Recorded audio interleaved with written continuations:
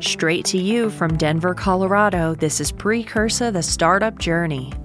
We share the ins and outs of building a tech startup from inception to launch to revenue and beyond. If you've ever wondered what building a startup from scratch really looks like, you're in the right place. With full transparency and honesty, we reveal it all about Precursor on our ride from idea to exit, the wins, the lessons learned, and the unexpected twists and turns. Hello, everyone. Welcome back. This is Precursor, the Startup Journey, where we are taking you along for the ride of building our startup. And our goal with this is always that, you as an entrepreneur or a founder who's building something now, or you as someone who's thought about potentially being an entrepreneur or founder, you are getting something out of seeing the journey that we're going through. And the only way that you can do that is not if I paint it always as this, moonbeams and, rainbows and unicorns and, because that's just not realistic and it's not the journey, right? And so that's why on this podcast we are very, very transparent, telling the truth and what's going on and how's it working and what's not working and all the things. So this week, actually the last 2 weeks, so we were out of the studio for 2 weeks, and so we are back in the studio now. So it's been a couple of weeks, and in that time, the last time we talked, actually 2 episodes ago, we were talking about the switch in the business model.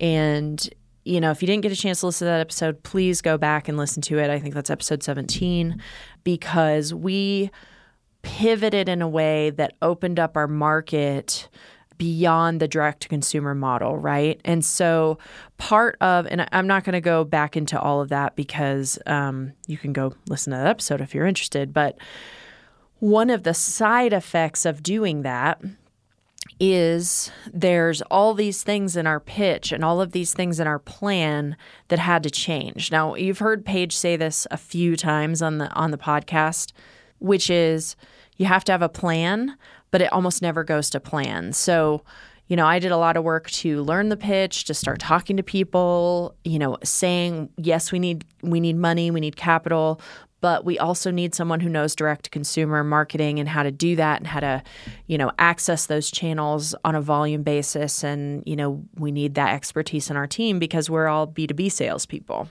And when we made this pivot, the whole thing sort of shifts, right? Like even the perspective of the problem we're solving, although the problem we're solving hasn't really changed, the way we talk about the problem, the way we talk about the people who have the problem, the way we tell the story that gives the investors that sort of visceral feel about why this matters and why this is important and why this needs to exist, that definitely has to change. And not only that, our go-to-market strategy has to change because now we're less focused on direct-to-consumer. Our direct-to-consumer strategy is now more about building brand awareness, building brand trust, so that when an incubator or accelerator or an investor or some other early stage stakeholder says to a company, well, have you done Precursor, or this is what we offer, so that you can apply again, or we know when to invite you to apply, or whatever that is, right? If they've heard of it, they're much more likely to say, oh, I know what that is, and jump on board, right? So we have to do our part from that angle just as much as we're asking our customers, our incubators and accelerators to bring the users, right, and giving them the opportunity to do that. So the go-to-market strategy's changed. Our TAM, SAM, and SOM have really changed. So total addressable market, serviceable addressable market, serviceable obtainable market. There it is. You know when you use acronyms so much you forget what they mean? You know what they mean, but you forget what they stand for. So what happens when your pitch changes, it's not this is the thing. It's not even like this is a huge pivot or a dramatic change. It's a small shift But the shift means that we have to go through and address all of these different points. So I've been doing this weird kind of, what do I want to say, like hybrid pitching for the last couple weeks, where I am literally talking to people who I've talked to before and saying, hey, remember that thing that we built? We came up with a B2B model. Let me tell you how that is. This is how it affects our go-to-market. This is what our TAM, SAM, and SOM looks like. This is what our potential valuation looks like down the road. This is what our project, like all that stuff, right? But then I'm also pitching brand new to brand new investors who haven't heard any of it. And what's interesting, I did a pitch yesterday morning, 2 days ago in the morning, to a very, very good friend of ours who happens to also be our neighbor, who has been involved with startups. He's been a CFO. He's now taking on a CEO role in a startup that's here in Denver. And I was like, you know what you're talking, like, I want you to put on your investor hat. I want you to let me pitch to you. And then I want you to, in your very sweet, like happy-go-lucky Canadian way, I want you to bring me the objections and tell me what you see and offer me feedback and help, because he's been involved with small startups, with huge startups like LifeLock and Paychex. I mean, this guy knows his stuff. And so he did that. And what I realized is I still don't have the new pitch down because I was reading my notes a lot. And he was like, what's interesting is when you're reading it, you're much less confident than you are when we're just talking. And he's like, so if you need to give yourself like just words to remind you what comes next, and it doesn't have to be perfect every time. He's like, I'd much rather you just have the conversation. You're just better that way. And I know that, but sometimes it's hard. You know, you have to get confident with that, right? Like, I don't want to miss any piece that's going to be really important. But then the other things, you know, I totally screwed up our TAMs. You know, he asked about the total addressable market and how do you make this thing big and how do you get to those numbers? And I didn't have the math down really well. Now, what's crazy is I did the majority of the math on this, although Sarah Jolly fixed a bunch of it and validated it. And, you know, we're going to have another conversation about that in our next meeting, our next weekly meeting on Monday. But so I should know these numbers cold. The reality is when you change the model, the way that we change the model, it means the numbers are different, right? So I don't know the new numbers cold, which means I had less confidence, and it showed because I flubbed it up. And Chris, obviously, you know, is a very good friend. And so he was like, okay, work this back with me. And we eventually got there. And he was like, okay, now I see where you're, and I was like, yeah, I totally missed the middle part of that. And so I'm telling you all this because the pitch has changed, and that can be really frustrating because for the last 2 weeks, I have not been pitching with the cadence and the speed and the rhythm that we intended to be pitching with at this point, which kind of starts to feel like, oh my gosh, we're behind, right? Like we haven't raised the money that we should have raised by now yet. You know, what we really need is a lead investor because we've got a bunch of friends and family that are like, we'll put money in as soon as you have smart money, right? They don't want to be first because they don't know enough about what we're doing because they're just not in this space. But if someone who is in this space got interested and invested the first 25 or 50 or 100,000, then our friends and family would be confident coming on and because they want to back us, they just don't know what they don't know, right? So it's frustrating, but the reality is you have to make a plan, but it almost never goes to plan. And so, you know, we're finding creative ways to continue to bootstrap. We're giving ourselves the room and the freedom and the time to figure out what we don't know still. You know, we're just starting to get into conversations with incubators and accelerators. I've got a couple of investors that I want to have conversations with, you know, like customer validation conversations and say, let's say you had a tool like this. What are your concerns? Like one of the things that Chris brought up the other day that I had never really considered, right? He said, well, as an investor, I would be worried that these people are going through this process and maybe they're even part of my platform and I'm paying for them to go through this process. And now somebody else is going to see the opportunity and snag it up, and I'm going to miss out, right? So he was worried about paying for users to refine their idea on his dime, or, and I said, well, you would monetize that. And he said, well, either way, if I have done the work and they're in my platform and now somebody else snags them up because, they had the ability to see that, it's almost like if I'm going to do this, I want the first right of refusal before. Otherwise, people can go in and pay for it themselves, retail, and then they can come back to me and we can talk. But so I kind of got where he was coming from, and it was interesting because it was the first time I'd heard that particular objection, and I didn't really have an answer for it. I was like, I don't know. And so what I said was, that's actually a really good point. I don't know. And I said, but what I'm going to do is I'm going to talk to some investors. I'm going to add this line of inquiry into our customer validation with incubators, accelerators, and investors to try and understand, like, how do they relate to that? Is that a big thing? Is that potentially going to be problematic? Like, I need to understand more, because if he's raising it as an objection, he's not going to be the only one.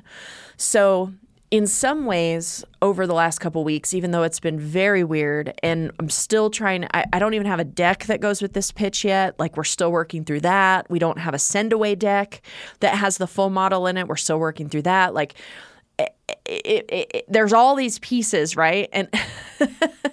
And so, but even in the midst of all of that, I'm still able to have conversations with people and get value out of those conversations. And ultimately, I'm still able to make offers to invest because the conversations lead somewhere. I know enough about what I'm doing, and I can have an intelligent and engaged conversation. And here's one of the things that happened. So David actually sat in on this pitch with Chris the other day. And I asked him to do that because, first of all, it's one of the only times he's ever actually been available when I've been pitching.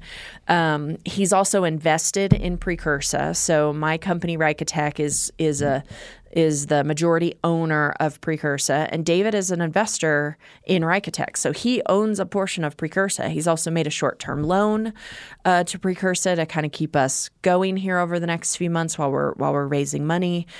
So he has an interest in how this goes, right? And so I said, why don't you sit in on the pitch with us? Chris, they're actually working together, and you can kind of, I'd be interested in your perspective as well as someone who already has an investment in this company.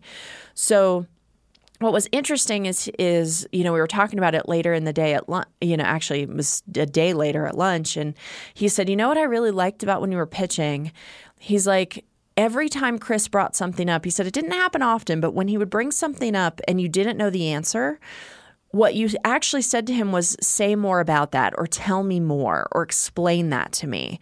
And he said, I really like that because you were always willing to say, I don't know, but I'll go find out. And he's like, and tell me more is a way of getting to what is the investor looking for? What is the person across the table looking for out of the question if you don't understand deep enough, right? And he said, so your ability to be confident, like supremely confident about what you're doing, but also to be able to say, I don't know, or to be able to ask questions to get clarifying answers, to be able to say whether you know or not. He's like, that's really powerful. And it just made me realize something, okay? Founders have to believe that their idea is huge, right? Otherwise, going through all the things that we go through as an entrepreneur, the late nights, the working all the time, the juggling all the balls. I mean, all the things that we've talked about so many times on the podcast, right? None of that would be worth it if you didn't believe in what you were doing. What you have to do is the trick here, and what David was pointing out, and how I interact with people when I'm pitching and when I'm talking to investors and when I'm talking about what I do. There is a balance of a healthy level of skepticism for your own idea and balancing that with full-throated belief in what you're doing. The balance of that is actually the secret sauce to being a successful entrepreneur. And why is because the chance to talk to people, the opportunity to talk about what you're doing is an opportunity to learn what you don't know about what you're doing. And every time you learn something you didn't know, you get a chance to grow as a founder. You get a chance to learn more and de-risk your idea. And you potentially get a chance to identify pivots that open up your market even more, or that lead to easier traction or easier acquisition of money or customers or whatever that is, right? So that secret sauce is having a healthy enough level of skepticism for your own idea that you can hear the objections and you can hear when something new comes to light. But having the confidence and the knowingness of what you are building, that those objections and those new things and those things you didn't know coming to light doesn't completely derail you, right? So there are a lot of founders that I have seen pitch, and when they do a pitch that doesn't go well, there's lots of objections, or they don't raise capital in that particular pitch or whatever it is. I've seen founders lose heart. And the problem with that is it's one conversation, first of all. But second of all, if you aren't realizing that everything isn't always going to go your way and everything isn't as perfectly designed, as perfectly laid out for you to accomplish this thing as you think that it is, objections are going to derail you. And you're going to be like, what? This is perfect. What are you talking about?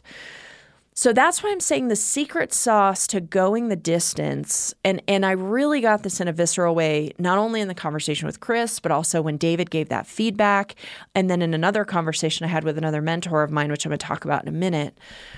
But I got this in a visceral way. The secret sauce, the thing that makes an entrepreneur successful or not, is that balance of healthy skepticism, which is what has you not be thrown off when somebody presents something you hadn't thought of, or not be thrown off when someone presents an objection you've never heard before, and that full-throated, there is no doubt in my mind this needs to exist in the world and that I'm the founder to make it happen.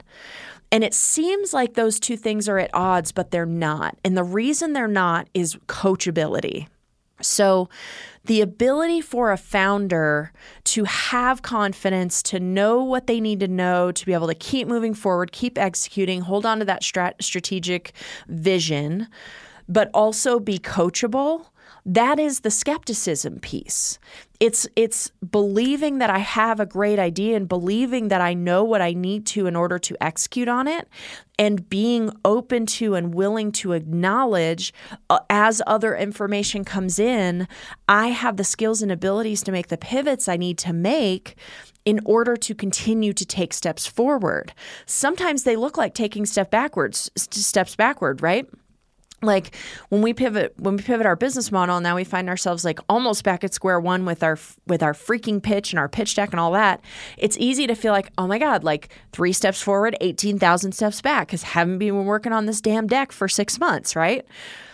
But that's not the case. The opportunity is this is now a better model. It's a more attractive model. It fits more in line with the skills and talents and abilities of the people on our team. This is better for everyone, which means it's still a step forward, at least one step forward, maybe more. So what I want you to get from this is I want you to believe wholeheartedly. Like, this is why we talk about the why, and I'm going to bring it back to that again, but your why needs to be big enough that you know without a doubt, this is the thing, you are the one, anywhere, anytime, like this is it, right? But in order to keep that level of confidence and keep moving forward, you have to be open to new information. You have to be able to hear when people are telling you something that seems antithetical to what you're trying to create, or when someone presents you with an objection. And shutting yourself off to that or being surprised by that will cause your why to start to shrink. because you'll lose faith in that rather than recognizing this is the opportunity to continue to de-risk what I'm doing and to continue to refine and hone and make it even better than where it was when I started. That's a great founder. And that's all about coachability. It's all about, can you take feedback? Can you get new information? And can you do productive things with it? Because that's your job as a founder. And I can promise you, the minute you get investors involved, the minute you get any other kind of stakeholder involved, if you have co-founders that are involved with you, you have to be able to be coachable. You have to be able to see opportunities to pivot. You have to be able to have this skill. So work it now. That's why I tell you, I've started out pitching to people who know me really well, to people who know my background, who I don't have to explain a lot to. I'm not going for the difficult one. I'm putting difficult in quotes because they're all just conversations with humans. Okay, that's the thing you got to realize about pitching. But I'm not going for the difficult conversations where somebody doesn't know me at all yet first, because I need to build up a thick skin. And a thick skin isn't just about hearing no and not being disappointed. Because I can promise you, every time you meet with someone and there's a great rapport and you think they really get it, and then you say, so are you in? You want to invest? And they go, yeah, this just isn't for me. I'm going to pass. Here's the reasons why.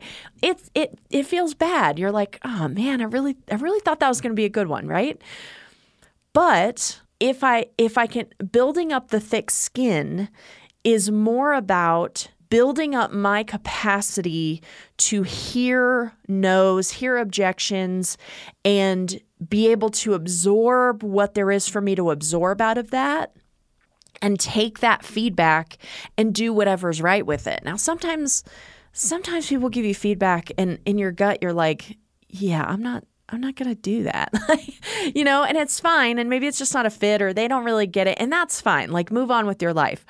But a lot of times, especially if you have rapport with someone, being able to be coachable, being able to hear, you'll hear this on the Pitch podcast all the time, but being able to hear somebody say, that valuation is way too high. Like, how did you do that? And, you're giving all your reasons and they're like, yeah, you really need to consider that valuation's way too high and there's no way you're going to be able to raise money at that valuation.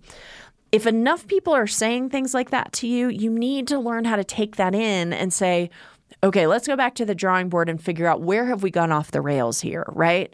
That's coachability. It's not I take all the input from everybody and I'm constantly changing what I'm doing and I'm a chameleon and being everything to everyone.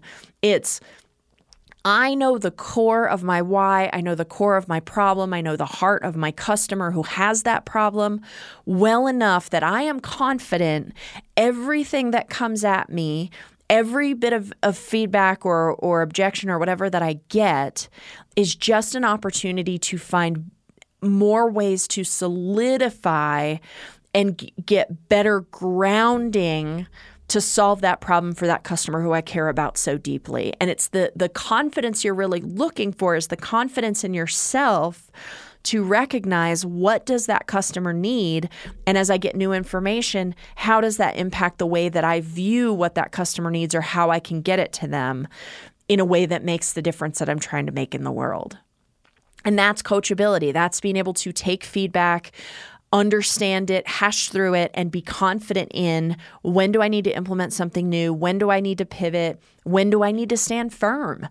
Which brings me to the other conversation that I had with an investor, and then as a result with a mentor of mine who I love very dearly, and who every time it's funny because I anytime I think, well, I can't say that to this, this particular guy. Like he'll think I'm crazy, or he won't get it, or he'll say, Cynthia, you're being crazy, or, whatever. Every time I actually get vulnerable and say the thing that there is for me to say, the stuff that comes out of his mouth is like, it's like God level stuff. I mean, it really is like, the feedback he gives me, I know how much this man loves me and cares for me, right? And he's a mentor of mine. He's been in technology for decades and decades and decades. He's got a couple of startups. He actually started his career, worked his way up through Bank of America, Visa Global as an executive. He is responsible. He is he was the CIO of Visa Global, responsible of getting the platform in Europe up and running and doing its thing, right?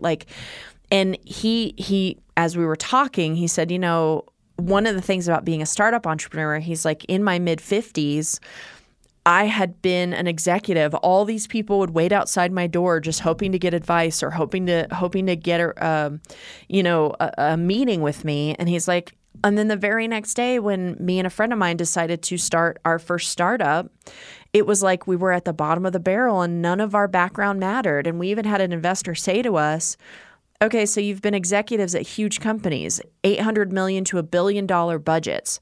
What are you going to do with $2 million? Do you even know how to make that money do what you need it to do?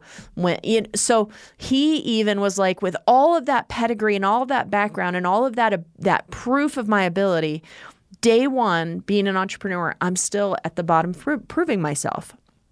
So the reason we started having this conversation, and that just gives you a little bit of an insight into who this person is and why sometimes it's very difficult to be vulnerable, but why it's so meaningful when I am.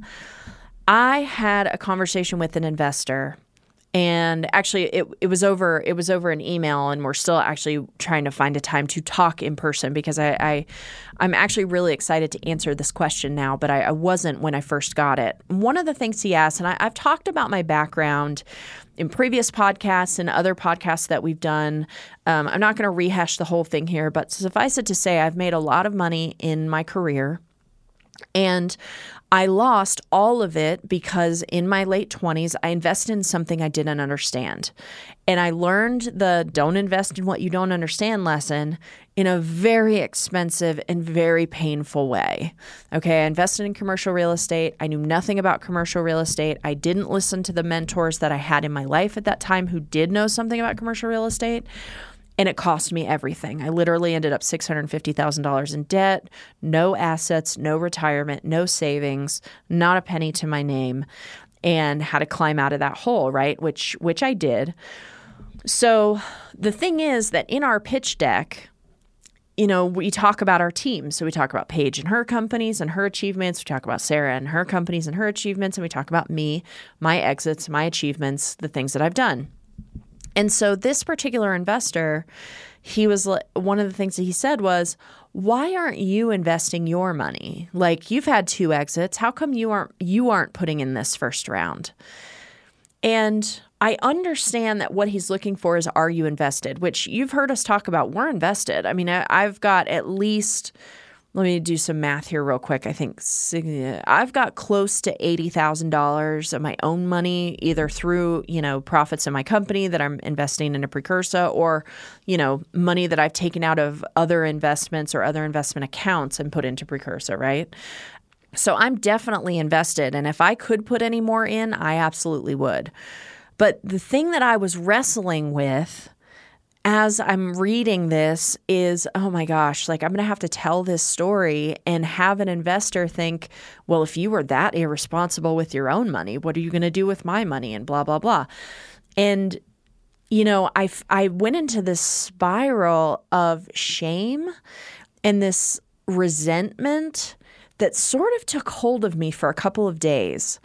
And we're sitting at lunch. David and I were sitting at lunch with this mentor who is in a couple different business ventures with David right now. I'm actually doing some work with a couple of my developers on a project for this gentleman. And so we're all very close. His family is very close to us. I love his wife to death. She's one of my favorite humans on the planet. His kids are amazing people, really fun to be around. They're in their late 20s and early 30s, closer to my age than David's. But we just love being around them and they love being around us, right? And so we're talking to him, and David said, you should tell him what you told me about the resentment and why that's there and ask him the question. And I was like, I'm really uncomfortable being that vulnerable because I think he might think it's weird. And he was like, and our friend, he was like, why don't you try me? So I said, well, here's the thing. I have been feeling really resentful. This investor asked me, why are you asking for money? Why don't you have the ability to invest it yourself? Or why aren't you investing yourself? And it's just driving up for me. I've really screwed up, and I wouldn't have to be going through this and asking all these people for money and having to hear questions like this and justify my experiences in my life if I hadn't made this huge mistake. And it just feels like it's all right there again, and there's nothing I can do about it. He sat there for maybe 15 seconds, and he says, okay, so the first thing is, if it's 5 years from now and you had invested $500,000 into Precursa, you had it and you put it into Precursa, 5 years from now, it failed, how would you feel? And I was like, well, that would be okay because I know what I'm doing. Like, I would know why I failed. And the reality is it's not going to fail because I know how to pivot in technology. And he's shaking his head. He's like, yeah, so it's not the same, right? He's like, the past is the past. You can't change it. So you have to stop letting it impact you. He said, here's the other thing I want you to think about. Maybe what you should say to that guy is, believe me, if I didn't have to be sitting here in front of you hearing these really demeaning questions, I wouldn't be. Right? Like, if I didn't need your money, I wouldn't be here. If I had it, I wouldn't be here.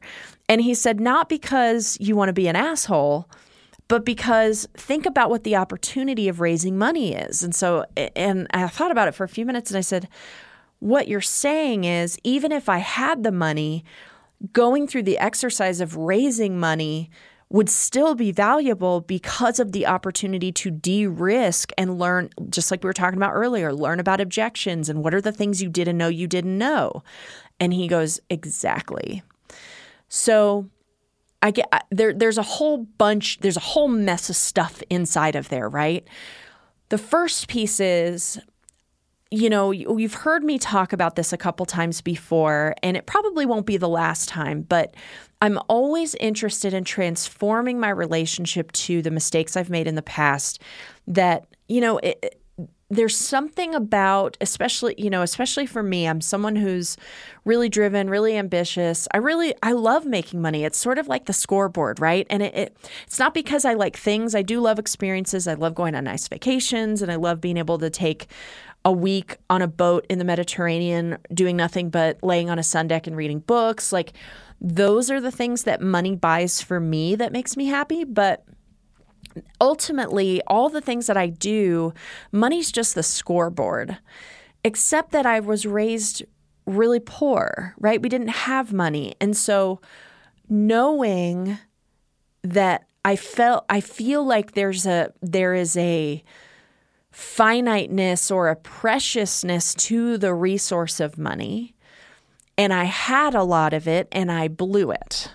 I wasted it. God gave me this opportunity. He said, here you go, good and faithful, servant, whatever. And I flat blew it, right? There's something about it being tied up in money, and the mistake being you wasted more money in your life, in that one interaction than most people make in a good career over the course of their life.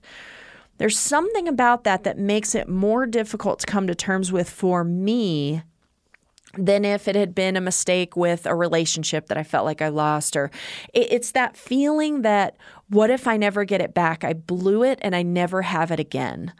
And that's the thing that has this thing keep coming up, right? And so the first thing is having someone on the other side, because our friend, he's in his 70s, right? Like he's not a spring chicken. You would never know it meeting him. He's just brilliant. I absolutely love him, but he's not new. And so when he says, Cynthia, from this end of it, I can promise you it's going to work out, I can see that perspective in the way that he got me to kind of shift my thinking and say, you're just painting the context wrong. Like, He's asking that question because he doesn't know you. If he knew you, he'd never ask that question. And he's like, and you can answer it however you want to. And he's like, but understand that the opportunity in the question is not for you to drag back up all your resentment and all your feelings of shame and guilt and you did something wrong. He's like, it's an opportunity to tell an investor how you've learned from those mistakes. And he's like, you got your MBA the hard way. You did the thing that people go to school to try not to do. Now, that doesn't mean they still don't make those kind of mistakes. And he's like, but you did it the hard way. And you came out of it willing to try again. And he says, that's what the investor's looking for. This investor doesn't know that because he doesn't know who you are yet.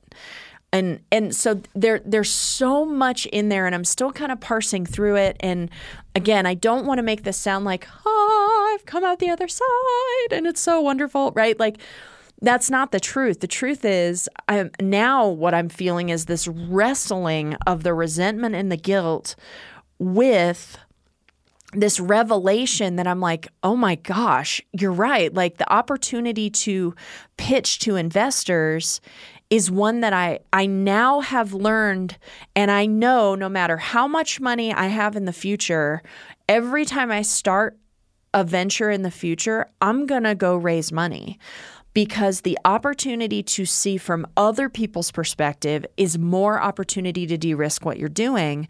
And sure, maybe $500,000 or $1 million doesn't really matter. And if you blow it on something that doesn't work when you have a few hundred million or $1 billion or whatever, but that's not the point. The point is, I'm smarter than I'm going to go blow some money and see what comes out of it. That's why I've been successful so much in my career, because that's just not how I approach things. Any opportunity to de-risk, any opportunity to learn more, any opportunity to get closer to solving the problem for the people that I have a heart for who have the problem, why wouldn't I do that? I do it in every other way. The whole product market fit and idea validation process in Precursa is about that. It's about this. And this is another cut at that process. And I just feel like my mind was blown, right? And then Inder said, and if what you want to say to him is, believe me, if I didn't have to be here asking you for money, I wouldn't. He's like, that's an answer too. And then he tells the story about how he and his first co-founder in their first venture, who they both came out of corporate, C-suite executives at huge companies, right? And he says, our very first pitch, me and my partner, we sit down in front of this investor. My partner puts his feet up on the table. And he's like, you want in or what?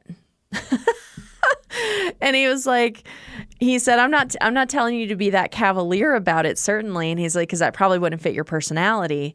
I think I have too much of a chip on my shoulder as it is pitching to investors to be that cavalier. Like, I need a healthy balance of confidence, but also humility. But he was like, here's the thing. There's always going to be more investors. And the ones that get you, they're not going to care if you come in and put your feet up on their desk, or they're not going to care if you come in and grovel. Like, it's just going to be about finding that connection and finding that match. And that's why it kind of takes a long time and why you have to pitch to a bunch of people. And he's like, so learn what there is to learn from the guy asking this question. Learn how you would respond to the question in a way that's authentic and vulnerable and real. Because, by the way, Cynthia, you're at your best when you're vulnerable and authentic. And he's like, find the way to answer the question like that, and you'll never worry about it coming up again. And he's like, and you never have to tell people the whole story if you don't want to. The point is, you've made big mistakes, and you learned from those mistakes, and you got up and tried again. That's all that matters for an entrepreneur. So I wanted to relay that conversation because I think there's a lot of value in it. I would really love if you heard something in this, just because I'm still kind of raw with it and I'm still sort of working it all out for myself. I would love it if you heard something or you got something out of that, or you had a revelation for yourself. Email me. Like, send me an email, startup@precursa.com. Let me know what you got, because like I said, there's so much here for me, and there's so much that's wrapped up in this for me, and I'm still trying to figure it out for myself. And I am coachable and I am interested in hearing more, hearing your stories. How does this relate to you? What did you learn? So this is one where if you have something like that, or you just have a story you want to tell me or whatever, please email me, because I really am kind of teasing this whole thing apart for myself. And my goal is to get to a place where I can honor my experiences and honor my past without letting it bring me down today. Because I really did sit in this like resentment and guilt and shame for like 2 whole days. And I was like, this is not the place that I want to be. This is the chip on my shoulder, and I don't want to be in that place, right? Actually, that's kind of funny. I said, send me an email. And I used to work with these guys at an email company. They were an email sender.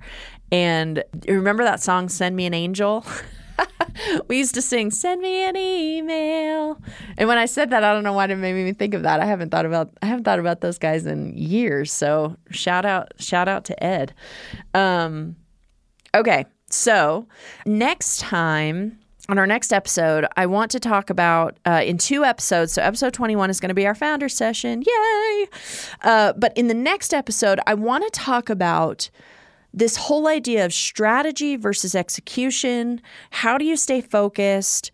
And this concept of the squirrel swirl. And this is what we call, you're an entrepreneur, you're a founder, probably you have a million great ideas every day. How do you stay focused? And how does strategy versus execution and like all of that play into that? And how do you teach yourself that? I've talked about that a little bit, but I want to kind of dig into that a little bit more, just because I think it's really interesting, and I'm kind of dealing with this myself right now, and so I want to kind of dive in on that with y'all and see where that goes. So until then, happy entrepreneuring. Please reach out through social media or through email, through our website. Make sure you sign up for our wait list, because sometime probably September, October, we're going to start opening up the platform to people on the wait list in the order that you sign up. So make sure you do that. And ultimately, keep founding, keep coming up with great ideas. Happy entrepreneuring, and I will see y'all next time. Thank you for listening to this episode of Precursor, the Startup Journey. If you have an idea for a startup and you want to explore the proven process of turning your idea into a viable business, check us out at precursor.com. Make sure to subscribe to this podcast wherever you listen to podcasts so you never miss an episode. Until next time. Thank you for listening to this episode. If you or your company are looking to jump into the podcast world, now is the time. The Plug Agency is here to connect you to the full power of podcasting. You just record and leave the rest to us. The people are listening and want to hear from you. theplug-agency.com. That's theplug-agency.com. Click the link in the episode description for an exclusive offer.